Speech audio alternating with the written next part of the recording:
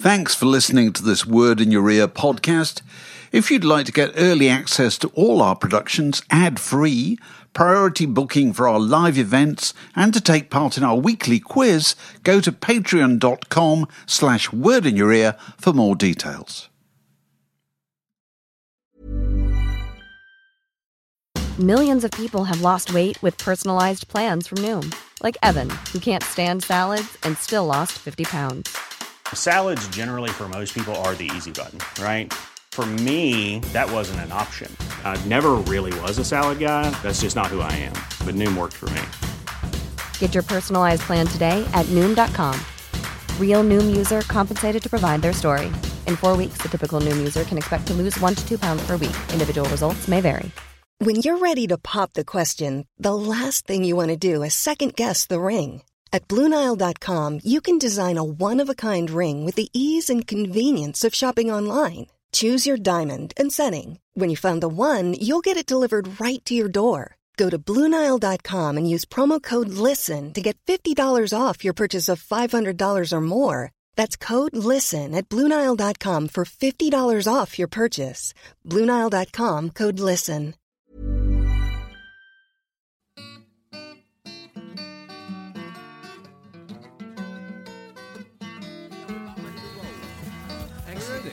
We are. You're listening to a podcast from the Woods. Thank you. Just a little housekeeping. Who's been to Word in Your Ear before? Oh, okay, reasonable number. Well, thank you very much for battling through storm. Was it Hurricane Dennis we've just had? Hurricane Dennis. It's not a very hurricane name, Hurricane Dennis, is it really? Well, you would never guess what the next hurricane name is going to be. I don't know. Craig. Hurricane Ellen. Oh, you're kidding. It's going to be Hurricane Ellen. Oh, So it's going to be your personal hurricane when it arrives. Right. Anyway. I thought it was going to be Hurricane Elvis. Yeah.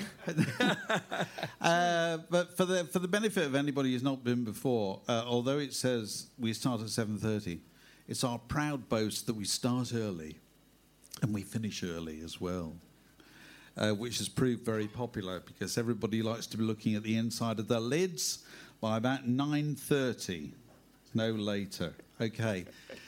This is a bit of a word in your ear with a difference, really, with a literary flavour, although very much concerned with music all the way through. And our first guest this evening, would you please welcome Bethan Roberts? Please welcome.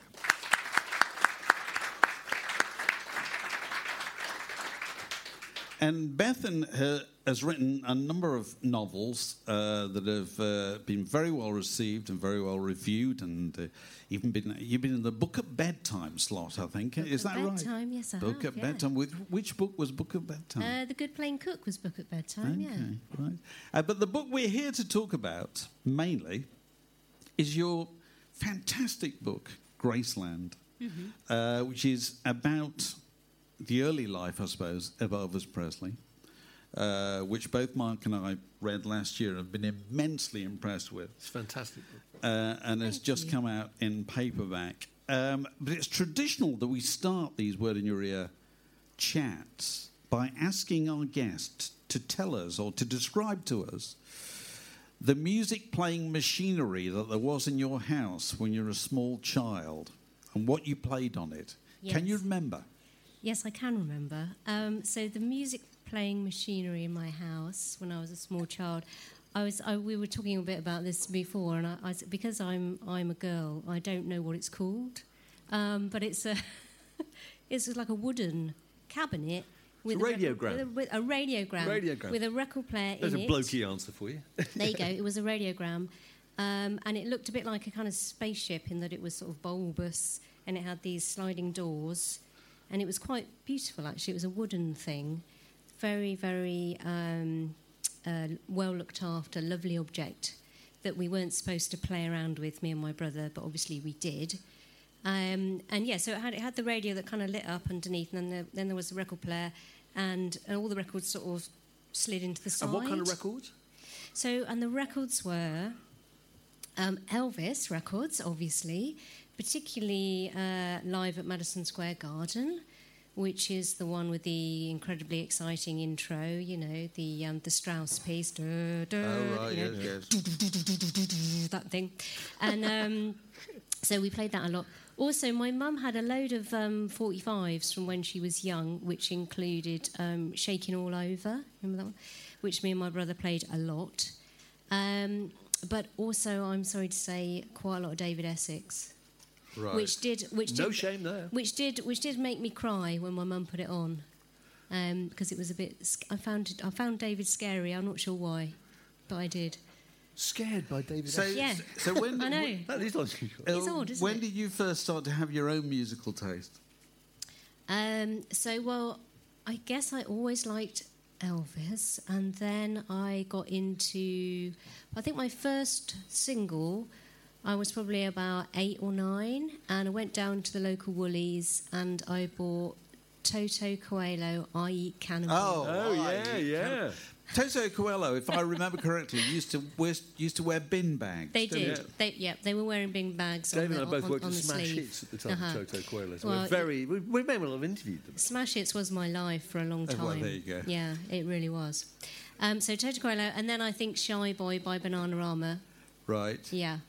And then Wham! I mean, I could go on. It's a kind of Right, but it's that kind of thing. It's Well, an is it- avenue of shame. You It's know, what it is. we always ask about music playing machinery because it's a way of finding out how posh people are and Yeah. how old they are without directly asking. Yeah. Okay. So you can make of that what you How will. posh am I then? I'm interested. Well, you got a to know. radiogram. I would say it's posher than me if you got a Really? radiogram. Yeah. Really? Mark still tells the story about your father had a radiogram, didn't he? And he wouldn't allow you to play your Wouldn't allow me to Donovan play- records. Yeah, he wouldn't let us play pop records. Me and my 3 sisters weren't allowed to play pop records. He said it damaged the stylus. Which is brilliant. It was his way of just making sure he never heard Donovan. Exactly. The Pink Floyd. So, but your mother is the link with Elvis Presley, isn't she? Yeah, my mum's a huge Elvis fan, and has been for as long as she can remember. Really, I think she went to see Blue Hawaii first. That was when she first became aware of him.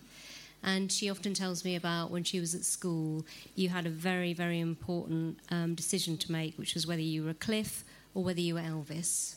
And she was definitely Elvis. Although in her later years, she also went to see Cliff, which I find confusing. Yes. Just to confirm how terrible he was and how great Elvis was. Well, yeah, we'll say that, shall we? Yeah, But you went to Graceland I did. with your mother. Tell us about this. So I first went probably about 15 years ago. My mum had always wanted to go to Graceland. It was kind of a lifelong dream, to be where the king was, to be close to him in that way. So we went together, and it was on one of those kind of organised coach tour jobs where you go and you see all the sites, Oh, so you went to Tupelo and everything? We did the whole thing, Right. and we went to Nashville, went to RCA Studio B, and so on. And I went really as a kind of favour to my mum. I liked Elvis, but I didn't really want to go on that holiday, to be honest. But then when I got to Graceland, I just found it so fascinating because it was. I mean, you can't really appreciate it there, but when you go, it is quite small for a celebrity It's mansion. very small. And it does feel like a real place, where people actually lived. It doesn't feel like a kind of Hollywood movie, And they've got stuff there like, Gladys's dresses in the closet and so on. And I suppose that's when I started to think about, who is this guy? Who is he really? And then I didn't think about it that much until a few years ago when I, needed something else to write about, because that's how I work. I just kind of write something and then I think, what else can I write about? And I was kind of casting around, and somebody said to me, you're always telling those stories about how you went to Graceland and how weird it was and how interesting it was, Why don't you write about that? So I started writing about that, and I started writing about a woman going with her mum, surprise, to Graceland. But then I started reading about Elvis and about his life, and it was just so odd and so amazing that I just started wanting to write about him, really. And it took me a little while to work up the nerve, because obviously, I'm an English woman, and I don't. It's quite a big leap to sort of imagine yourself in Elvis Presley's shoes. But But I don't know. I kind of couldn't resist it. So little by little, I kind of climbed into his shoes and walked around a bit. And you went back to Graceland, did you? I did. Again with yeah. your mother? Yeah. So I went back to do the research. So this is when I knew I was going to write a book about him. And this time I said to Mum, "Well, you've got to come with me rather than the other way around." Right. So she came again. And this time we didn't go on the tour, but we did all the sites kind of off our own back, yeah. So this is a novel, but it's closely based on a lot of facts that we know about Elvis's early life. I mean, how much divergence have you allowed yourself from the facts? Well, I mean, it's a good question. In a way, I can't kind of remember now because it all feels like it actually happened to me, But what I tried to do was I tried to hang everything on the skeleton of the facts. So, where there was something that was really interesting to me that had actually happened, I tried to include that, but I tried to imagine the bits that no one had written about. So in other words, how it felt to the people in the room, And, I tried to kind of walk around, in their bodies and see through their eyes, because that's what you do as a fiction writer. But so I tried not to make... I didn't bend the facts. Do you know what I mean? I went with them, but I did. I mean, Hilary Mantel, who wrote the Wolf Hall novels about Thomas Cromwell, says it's all right to select, highlight, and omit. Just don't cheat. So that's what I tried to do. So I decided quite early on.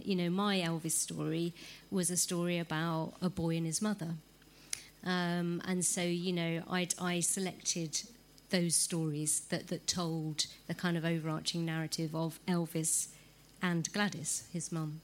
So you haven't introduced any characters who didn't exist, or have you? Well, now I'm trying to think now. I think there might be one. There's one. I think there's a girl called Noreen Fishburne who I made up. Right, okay. But everybody else existed. And you read all the, Peter Gralnick biographies all the other biographies. I read as many biographies as I could, and watched as many things as I could, and I did a couple of years of research. Yeah. Right. So let's just start with the basic family group, because it is pretty extraordinary. Yeah. And we're looking here at the famous picture of Elvis of young Elvis, who's probably about 2 and a bit or something like that. With his parents. Yeah. Which people may be familiar with. It appeared on the cover of an album called I'm 10,000 Years Old, wasn't it? Yeah, something like that. Elvis Country, yeah. Yeah, so and tell us about what we know about the basic family unit at this time. So at this time, which would have been late 30s, Vernon has just been about to be put in jail. We think this picture was taken just before he went to jail, actually, because he went to jail for changing a cheque. He forged a cheque. Forging a cheque. That's right. Forged a cheque, and he changed it to $30 from whatever it was, $3, I suppose. And it was for a hog. For 8 months in a penitentiary. For a hog. Well, he actually was sentenced to 3 years, but he only did about 8 or 9 months, I think, because he got off on good behaviour. Gladys actually went round all of Tupelo knocking on doors, getting up a petition for his release. So Elvis was left alone with Gladys, although, obviously they were living with other family members a lot. But he sort of became the man of the house. And, the story goes that from that moment on, it was kind of Elvis and Gladys, and Vernon was always on the outside. And the shame of this, of the fact that Vernon went to the pen, so he went to Parchman Penitentiary, which was, particularly gruesome. Parchman Farm. Yeah. Parchman Farm, which is, basically like a slave plantation. The shame of that was so great that Elvis never spoke about it to anyone, and I don't think even Priscilla knew about it. Until many years into their relationship. So that obviously marked Elvis for life, and marked Gladys. And she was a very controlling person in some ways, wasn't she? I mean, she was 4 years older than Vernon, is that right? So she certainly controlled Elvis, and we'll get to that in a moment. Was she controlling of her husband too? Was she the one in charge? I think she was the responsible one in the relationship, you know, in that Vernon was known around Tupelo for being what they called a no-good jelly bean, which, you know, kind of means he never could keep a job. You know, he wasn't very reliable, he wasn't very responsible. His daddy was kind of known as being this kind of playboy figure, a bit of a drunkard, very like Elvis in that he loved buying new clothes and swanning around town and going off with women. And, you know, Vernon was kind of known to be cut of the same cloth. But so Gladys, I suppose, kind of took the reins because she kind of had to. And Elvis kind of stepped into his father's shoes, I think, quite early on, really. In that, you know, from when he was a teenager, he was the one bringing home most of the money in the house. And what kind of a boy was he? Because you talk about all these things about him sleepwalking. I mean, that's something you discovered, right? Talking to his twin brother, who died, in fact, when they were born, and so... Yeah, so his twin brother, Jesse, died. He definitely did that, or... Well, I mean, how do we know that he did that? I mean, we don't really know, but we know that he talked a lot to other people about Jesse and wondered a lot about what it meant that he had a dead twin, you know, that he was the one who was saved. And we know that Gladys often said to him, well, you know, when one twin dies, the other one gets the strength of two. So, you know, Elvis has got that kind of double whammy of feeling, you know, a huge amount of guilt because he's the one that survived, but also a huge amount of kind of specialness because, you know, he's the one that's got the strength of two, maybe. And I think I read somewhere that Gladys did actually pray to Jesse at the end of each day. So I thought, well, it's not a great leap, you know, to imagine Elvis talking to his brother because I think he kind of carried him around in him, or at least my version of Elvis does. This specialness also extended to his name, didn't it? Because Elvis was a really unusual name, wasn't it? It's a really unusual name, and it was misspelt, wasn't it, on those first posters when he performed in Memphis? It's Ellis Presley instead of Elvis. And somebody asked him, what's your real name, son? It's Elvis Presley. Yeah. So he had that specialness from an early age, didn't he? He felt that he was different. He didn't fit in with his friends at school, and I think is that fair to say? Yeah, no, I think that is fair to say, and I think, you know, it was kind of him and his mum against the world is the impression that I get, and that, you know, he was also someone who was marked out by his love of music. So, you know, he was someone who in Memphis and even in Tupelo would, you know, cross the colour lines, you know, go into the black section of town to listen to music in a time when, you know, you didn't do that. It became quite fashionable actually when he was a bit older, when he was a teenager in Memphis, for white kids to go to the black gospel church and listen. But I don't think that was the case earlier on. So, you know, when Elvis, even when he was about 10 in Tupelo, he was doing that. He was going to the local store to listen to the amazingly named Ulysses Mayhorn play his trombone. And, you know, he was driven by that from a very young age. So I think that also marked him out as different. I always think it's one of the interesting things about all those early rock and rollers, Jerry Lee Lewis, Elvis Presley, Little Richard, that the main experience of entertainment they had was at church. It was these nutcase preachers who were allowed to do anything they wanted to do, you know. Yeah. So they were the first people that they saw perform because they grew up without television. Yeah, and it is a huge performance. It you is know, a massive the whole performance. thing with the handkerchief and the sweating. You know, you can see Elvis doing it later on in life. That's you know, he's right, mopping, he's throwing out the handkerchief. You know, and it's very based on that, and the idea that you would kind of, you know, leave your body almost, have this amazing experience in church through music. That you would leave your everyday life behind and become transported, you know, and you can see that's what he does. There's a little quote in his shows. There's a quote here where you talk about Elvis would inherit from Gladys his unpredictable impulses. Uh-huh. What were those? You were thinking of? His unpredictable impulses. I don't know. I suppose it's that. Both Gladys and Elvis, I think, had a kind of great desire to have stuff, you know, and to grab at life and live it, I guess. So, you know, Gladys was kind of known, although she was this very, very responsible woman who, went round getting this petition for her husband to get out of jail. She was also known as a young girl for her buck dancing, which, for the time was really quite out there, because it was a kind of black form of dancing, getting up on a crate and getting down, basically, to, Jimmy Rogers or whatever was playing. And she also had quite a temper on her. So when she was young, there's a story that she threw the sharp end of a ploughshare, which I think is like the blade of the plough, at the head of a sharecropper who went to whip her daddy when he was working the field. And she also threw a pot of hot beans at Vernon's head once and sort of threw them across the room. Was known for throwing things at Elvis, threw a plate of tomatoes at him when he wasn't behaving himself, and it crashed against the wall. And she had this temper, which I think Elvis had as well, and just that thing of kind of going after what you want, I think was in both of them. How much? This obviously is a book about a woman and her son, and how their relationship was changed by his prominence and his fame and so forth. You're a mother yourself. Yeah. Of a son. Yeah. I'm not asking to. I'm not Who plumbing plays your the guitar? psyche. He does play the Oh guitar. my God. He doesn't look like Elvis though. How much of that side of things really interested you in writing the book? I think that was what made me write the book, really, because although I was totally fascinated by Elvis himself and about the story of how Elvis became Elvis. But what really made it personal I think it has to be personal for you if you're going to write this kind of book.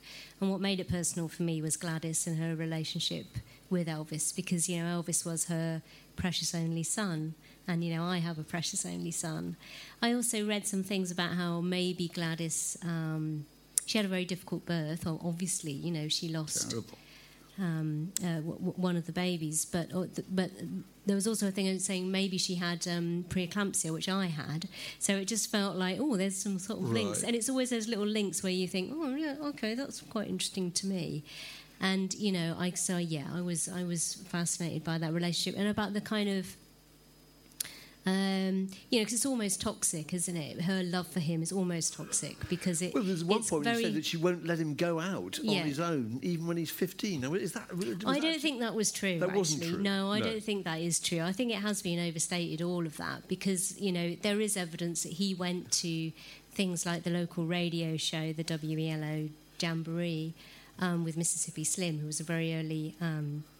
Influence of his, that he went to that when he was about 10, on his own. He would have gone in on his own, and Gladys let him do that. And I think once they moved to Memphis, he's slipping out a lot. I don't think she was that control, and she was working a lot of the time anyway, as a nurse's aide at the local hospital, so she couldn't have kept that much of an eye on him. There's a paragraph in the book. I don't know if you can read that for us, where she describes going to, being outside of some occasion where he's going to perform or listen to a performance. And I think it's interesting because it gets at this question of her relationship with him. Yeah.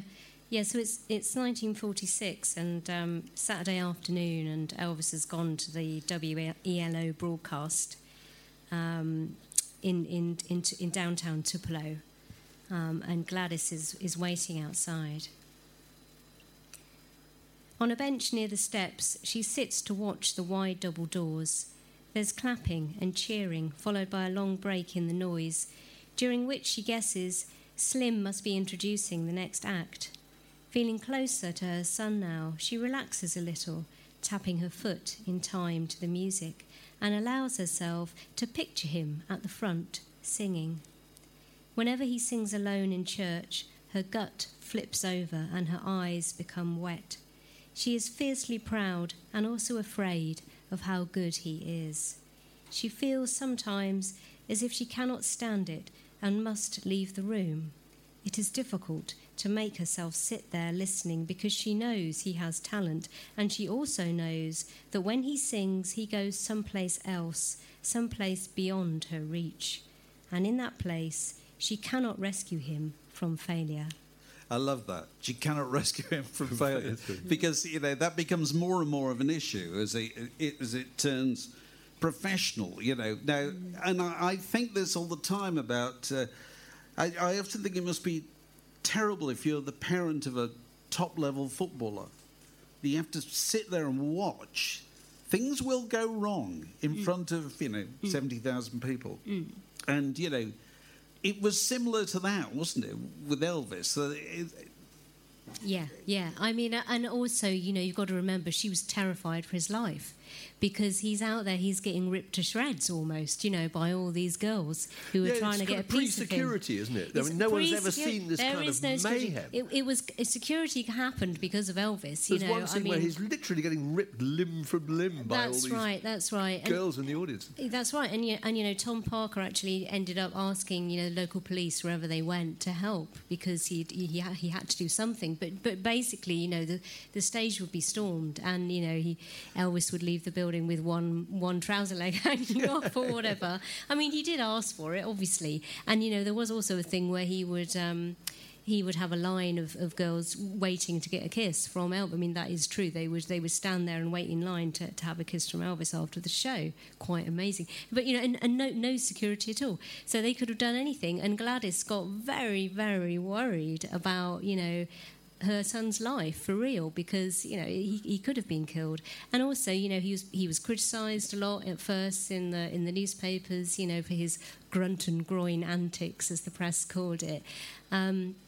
So she's got a lot to worry about, and what she really wanted was for him just to settle down and become a furniture salesman because wherever he went he would buy her lamps, so he'd go all over the country doing a show, and he wouldn't know what to buy, so he'd buy her a lamp and bring it back, and she can say, well, son, why don't you open a furniture store with all these lamps, wouldn't that be nice, and settle down and get married and let's have some nice grandbabies, please. That's what she wanted. We're looking at a picture now of Elvis with Tom Parker and Elvis with Sam Phillips and Bob Neal, his first manager, and so forth.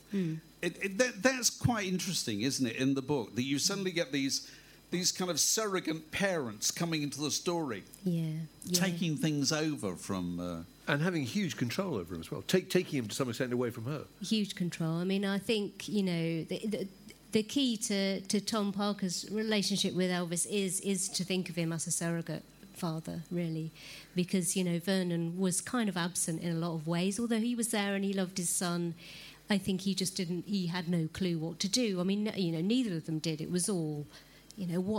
how on earth do you handle this situation? No one's ever been through it before, and they were just poor country people, who knew nothing about the record industry. And Tom Parker steps in and appears to know everything, and actually Elvis's parents signed that first contract, because he was underage.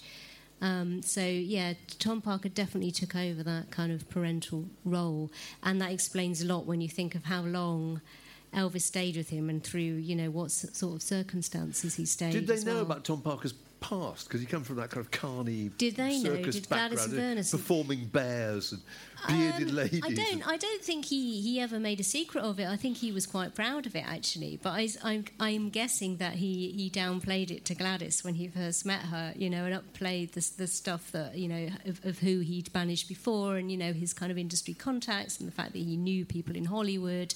That would have been a big one. But Gladys didn't trust him at all for a long time. Genius marketing man.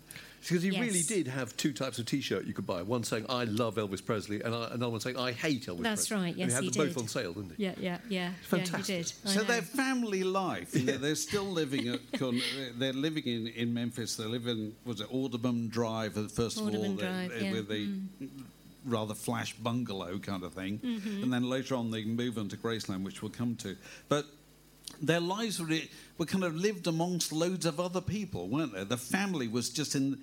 there would be 20 people in the house, wouldn't there?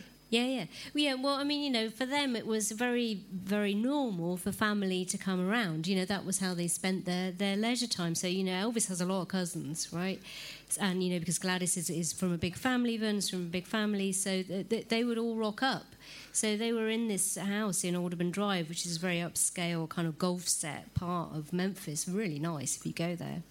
And it's all kind of ranch-style houses, and lovely lawns and so on. And, here come the Beverly Hillbillies, basically. It's like the pickup truck arrives and the people in the overalls and so on. Yeah. And, the neighbours don't like it. And they don't like the fact that Gladys hangs her washing out, because that's not what you do. They don't like the fact that they have chickens. Yeah, they did keep chickens. Yeah, they did. And, and they really don't like the fact that there are loads of girls, lining the street at all hours and, screaming and trying to get into the house. And, and Gladys would actually let them up the drive and give them Kleenex to wipe on Elvis's cars to take away as souvenirs. So, it's mayhem, isn't it, for anybody living there? And they got quite shirty. But Elvis apparently told them that he was the only one that actually owned his property outright and in the street, so that kind of shut them up. Mm. So in your book, how does Gladys react to the sudden interest, from glamorous young women who turn up with Elvis as his latest girlfriend from Hollywood or from wherever? Mm-hmm. How does she feel about that? Well, not great, I don't think. I think there's two sides to it. The one side is that Gladys is very charming. She's very good at that kind of Southern woman thing of just being lovely to everyone, and welcoming them into the house and so on. But what she really wants for Elvis is a wife, right? So. She's always kind of looking, who is going to be the most suitable person for my boy, which means who is going to be a good wife, which means who is not going to give him any trouble, and who is going to stay home, cook his meals, and give him children.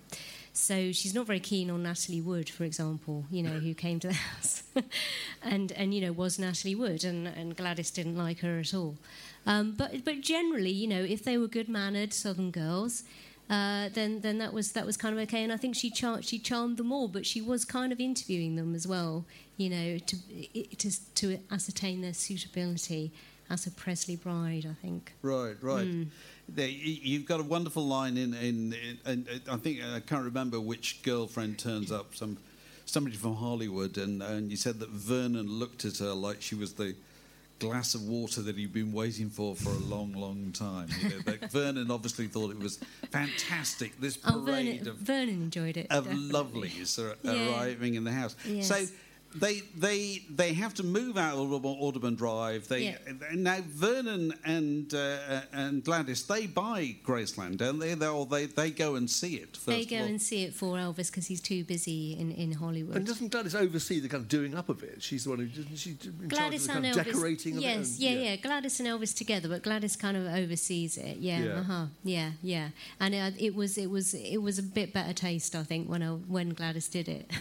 Yes. than it is now. Yeah. But as you say, it is not an enormous house at all, is it? No, it's not.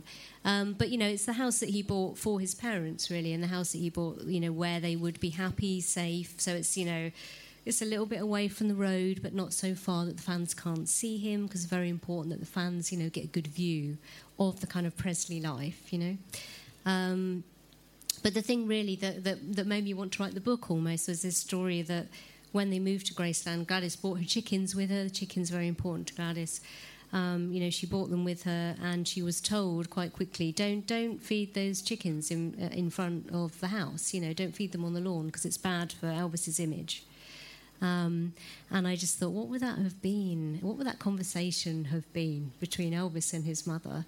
About when he tells her you can't feed them chickens, Mama, and how would she respond? And what a strange thing that is for her. Because that's one of the things that happens in the book. You feel Elvis feeling slightly self-conscious about her. Mm-hmm. He's trying to introduce his mother and his new life and find some kind of balance between them, isn't he? And it can't be done, can it? It cannot be done. No. Gladys isn't going to fit in that hole, is she? Definitely not. And, Gladys is actually in Loving You, his second movie. So she's in the audience when he's kind of playing, got a lot of living to do, I think it is. And the director said, wouldn't it be nice, Elvis, if we had your parents in the audience? And Gladys was so worried because she thought she was going to look overweight, because by that time, she had got quite big. But she is in there, and it's actually quite moving if you watch it, because you can see her getting up on her feet, really excited to see her boy performing. There's But, a bit where yeah. there's a bit where she goes to a department store and she wants to be recognised. Yeah. Is that fictional? Did you fictionalise that, or did she really enjoy the fact that she was a celebrity? I think she probably enjoyed it a little bit until she realised what it really meant for her. You know, I think she didn't enjoy it in that she couldn't live her ordinary life. She couldn't socialise with her neighbours anymore, you know, and that had been obviously a big part of her life. I mean, you know, when they moved to Audubon Drive, she said, oh, well, you know, this house is all very well, son, but it hasn't got a porch. Where am I going to, you know, drink lemonade with my neighbours?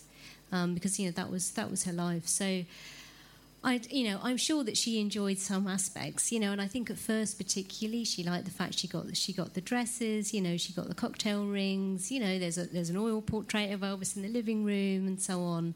But pretty soon I think she became, well, in fact she said to her sister she was the most miserable woman on earth when she was living at Graceland, and she became an alcoholic. Tell us about the drinking. The drinking, I think, actually started before Elvis was famous, but became a real problem, you know, as his fame just went stratospheric. So she would have beer in a paper sack, so it was hidden in a paper sack. And it got to the point where she was biting on raw onions to, you know, hide the smell on her breath. And actually she died of hepatitis and severe liver damage, brought on, I think, by, you know, people think. I mean, you know, no one knows because, you know, it hasn't been, it hasn't been documented totally. But, you know, severe liver damage, hepatitis, I think it's alcohol poisoning. Right. And, you know, there was a history of alcoholism in her family and in Vernon's family. And, you know, she was never able to reach out to Elvis about that because she just hid it completely because he was very, very anti any drinking in the house, and especially women drinking, you know. Right. So I think it was just a very lonely, painful few years for her, really, at Graceland. And, of course, at the same time, he was getting his call-up papers. He was, yes. And that was her second worst fear, wasn't it? Yeah, absolutely. So her boy is now having to go off to Germany. What does Germany mean to Gladys? It means war. You know, it means her boy is going to die, basically. And also his career is probably going to be over. They didn't imagine his career would survive it, did they? Yeah, I mean, I think Elvis thought his career was over for sure. You know, and and I mean, Tom Parker was very clever in keeping the career going. You know, and changing it so that when he got back, you know, it was about the movies. Yeah. And so on. But, I mean, he didn't record for, you know, the 2 years he was in the army. He was just singing at home. And so, you know, she dies when he's away. Well, she dies when he's training at Fort Hood, So he comes back to Memphis. He gets a special permission to get out of the army and come back and visit her. But, she dies in August. And the effect on him is catastrophic, isn't it? I mean, he's absolutely mortified by it. Yeah, it is. Yeah, I mean, you know, there's lots of stories about the funeral and about, you know, how he was kind of trying to throw himself in the grave with her, and you know, you can definitely divide his life into before and after that event. You know, in terms of. I think how he viewed, you know, the world, really. And I don't think he ever quite got over that loss. And I think it isn't really an exaggeration to say that she was really the only woman that he really loved. I don't think he could love another woman after that. And, I mean, maybe he would never have been able to anyway, you know, because he had a very strange view of, you know, the female half of the population anyway, but very, very strange. Very, very odd. Never slept alone from being about 5 years old, did he? Well, yeah, that might be a slight exaggeration, but yeah, he hated to sleep alone, and he would do anything he could to have a girl in his bed. It didn't mean they were having sex; it just meant having a girl in the bed. Yeah, and you know, and earlier on that, he would always have one of the guys sleeping in the room if he was on his own. Yeah. Mm-hmm. Because he was just a very lonely person, wasn't he? I think so. I think essentially, yeah, a very lonely person who never managed to kind of, I suppose, never managed really to kind of grow up, and become a full adult, because he was always so connected with his mother in a way. Mm-hmm. When you got round to writing this book, did you think somebody must have written this book already? No, seriously. Yeah. Because it's such an extraordinary story, isn't it? And such an extraordinary, confined in this time period, isn't it? Yeah, it is. Did you go out and check? Has anybody else done it? I did go and check. Is there a registry where you can check? There is. It's called Amazon, and you have a check. And there is a book that was published in America, which is a novel of the early life of Elvis. But all the names are changed, and I think I didn't read it. I deliberately didn't read it because I thought if I read it, I'm not going to write my own, But it's the only one I found, and I don't think it was ever published here. So I don't know. Maybe someone's read it. I think it's called Tender.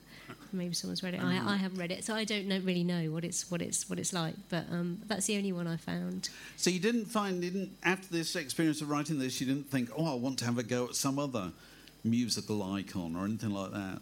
You didn't think, I'll write the Bob Dylan story or anything, no? Yeah, my husband would really like it if I did that. Yeah. No, not Bob Dylan. But, I mean, there's a part of me that would like to write part 2, the second part, although it is rather, it's even more depressing than the first part, really, the long decline of Elvis. I'm very interested in the Beatles, and I'm very interested in Brian Epstein, and I would love to write about Brian at some point. Oh, that's a good idea. That's a fantastic Brian story. Is so great, Amazing and I story. love Brian. I would just love to write something about Brian, but I don't know whether that's going to happen. It hasn't happened yet. Right. Mm-hmm. But you've got to have a death, haven't you, to write these things, Yeah. Bob Dylan's no good at all. No use good. So He won't die. What are you working on now? So I've just finished a book. It's very different than the Elvis book. It's a book about contemporary witches in Brighton. It's quite a light, funny book. It's kind of about their exploits on the Downs, naked, and it's about a kind of menopausal middle-aged witch who tries to convert a young woman to become her kind of witch. And, is there an actual witch scene how that in goes Brighton? wrong? Oh, yeah, there's a massive witch scene in Brighton. I'm not part of it. I made it all up, but there is, yeah. Right. Mm-hmm. Well, we look forward to that. But meanwhile, both Mark and I can highly recommend this book. Anybody who's, interested in good fiction, but also interested in the story of Elvis Presley. Thank you. And the stories of... celebrities and their mothers, and what celebrity does to families. Yeah. Mm-hmm. Is I personally, Mark and I were talking about this the other day, and the subtitle of this podcast ought to be "It's the family I feel sorry for," because I do. Yeah. But please thank Bethan Roberts. Thank you. Thank you. This podcast was brought to you by The Word.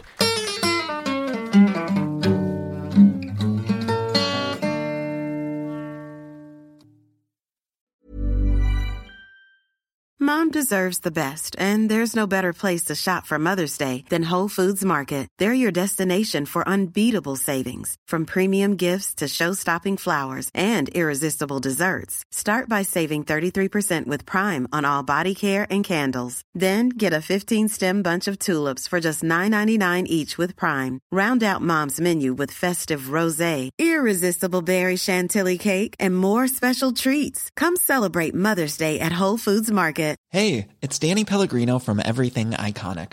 Ready to upgrade your style game without blowing your budget? Check out Quince. They've got all the good stuff, shirts and polos, activewear, and fine leather goods, all at 50 to 80% less than other high-end brands. And the best part? They're all about safe, ethical, and responsible manufacturing. Get that luxury vibe without the luxury price tag. Hit up quince.com/upgrade for free shipping and 365-day returns on your next order. That's quince.com/upgrade.